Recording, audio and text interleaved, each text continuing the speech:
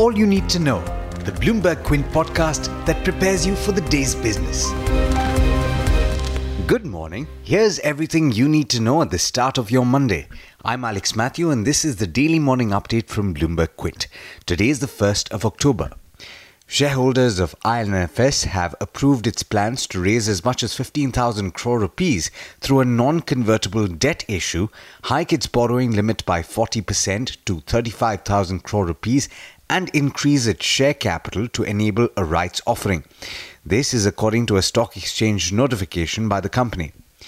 The Ministry of Corporate Affairs has ordered a probe into accounts and operations of Vakrangi, which has lost nearly all its value this year amid concerns about investments and the resignation of its auditor. Bandhan Bank has said that its promoters will look at various options including acquisitions to bring down shareholding in line with the RBI's norms after the central bank placed restrictions on its operations. The micro-lender turned universal bank, which started operations in 2014, had to bring promoter shareholding below 40% within 3 years of starting business. It failed to do so, and as a result, the RBI over the weekend stopped it from opening new branches unless it seeks the regulator's approval each time and froze the remuneration to MD and CEO Chandra Shekhar Ghosh. In other news, the government plans to put in place a stricter disclosure framework for independent directors, including providing details about their resignation from companies as part of continuing efforts to bolster corporate governance standards. Global giants from the US, Japan and West Asia have shown interest in picking up a stake in ONGC's petrochemical project in Gujarat, according to the firm's chairman and managing director Shashi Shankar. Overseas investors have pulled out 21,000 crore rupees from the capital markets in September, making it the steepest outflow in 4 months. This on the back of the widening current account deficit and global trade concerns. And here's the biggest news internationally. Elon Musk will give up his role as chairman of Tesla and pay a $20 million penalty to settle fraud charges that were brought by the US SEC over his claims about taking the company private.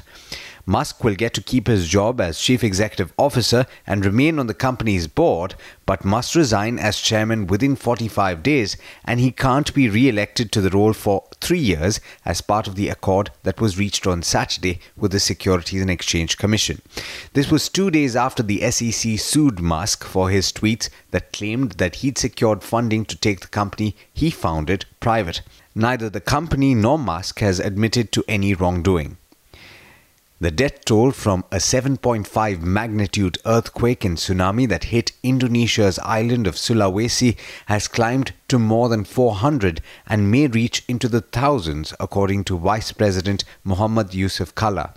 A tsunami of as high as 3 meters hit the coast on Friday after a massive quake that damaged thousands of buildings in Palu and caused a major power failure and cut communication.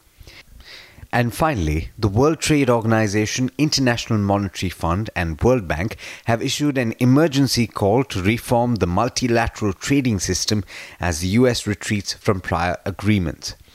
In international markets, Asian markets have opened mixed, with the Nikkei trading positive about 0.4% higher and the other two early risers, that is, the benchmarks in Australia and South Korea, moving in the other direction. It's now over to Darshan Mehta for the trade setup for the day in India. Good morning, Darshan. How's it looking this Monday? Good morning, Alex. Good morning, everyone. The global cues aren't giving much today. The SGX Nifty is indicating a flat opening as of now. The first day of the new series was rather weak. But there are a lot of stocks that you need to watch out for. The first one will be Bandhan Bank. They've received communication from RBI that since the bank was not able to bring down the shareholding of non-operative financial holding of company to 40% as required under the licensing condition, general permission to open new branches stands withdrawn, and the bank can now open branches only with the prior approval of RBI. The second thing that happened was the remuneration of the MD and CEO of the bank now stands frozen at the existing level till further notice. The bank on its part has stated that it is taking necessary steps to comply with the licensing norms. Yes Bank's debt instruments worth 21,000 crores have been placed under credit watch with developing implications by CARE Rating.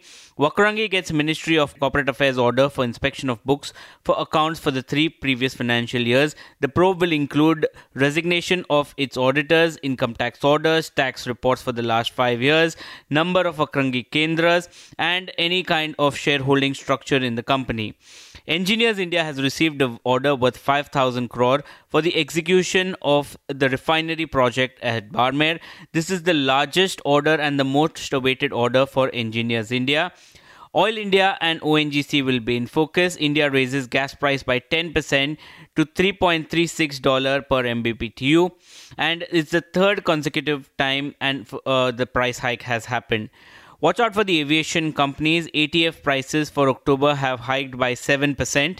So that's something you need to watch out for. Infibeam, that was the stock of Friday. They have given their clarification stating that it had given interest-free unsecured loans to its wholly owned subsidiary, NSI Infibeam Global Private Limited. They say that these loans are short-term loans which are repayable on demand and have been utilized by the arm solely for business and operations.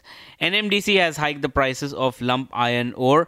Kalpataru Power has gotten orders worth almost 1145 crores, and in bulk deals, the promoters of Rane Group have bought in stake in Rane Engine Valves. The Garden Reach IPO has now been fully subscribed, and in terms of brokerages, Macquarie has upgraded ITC to an outperform from a neutral and raised the target price to 367. They see for improvement in cigarette volumes based on their channel checks. But there's much more you need to know before trade actually starts. For that, log on to our website bloombergquint.com and click on the All You Need to Know tab, and you'll be prepared for morning trade. Thanks, Darshan. Well, that's all you need to know this Monday. Here's hoping that you have a good one and hope that you have something good planned for the midweek market holiday tomorrow. This is Alex Matthews signing off. Have a great day.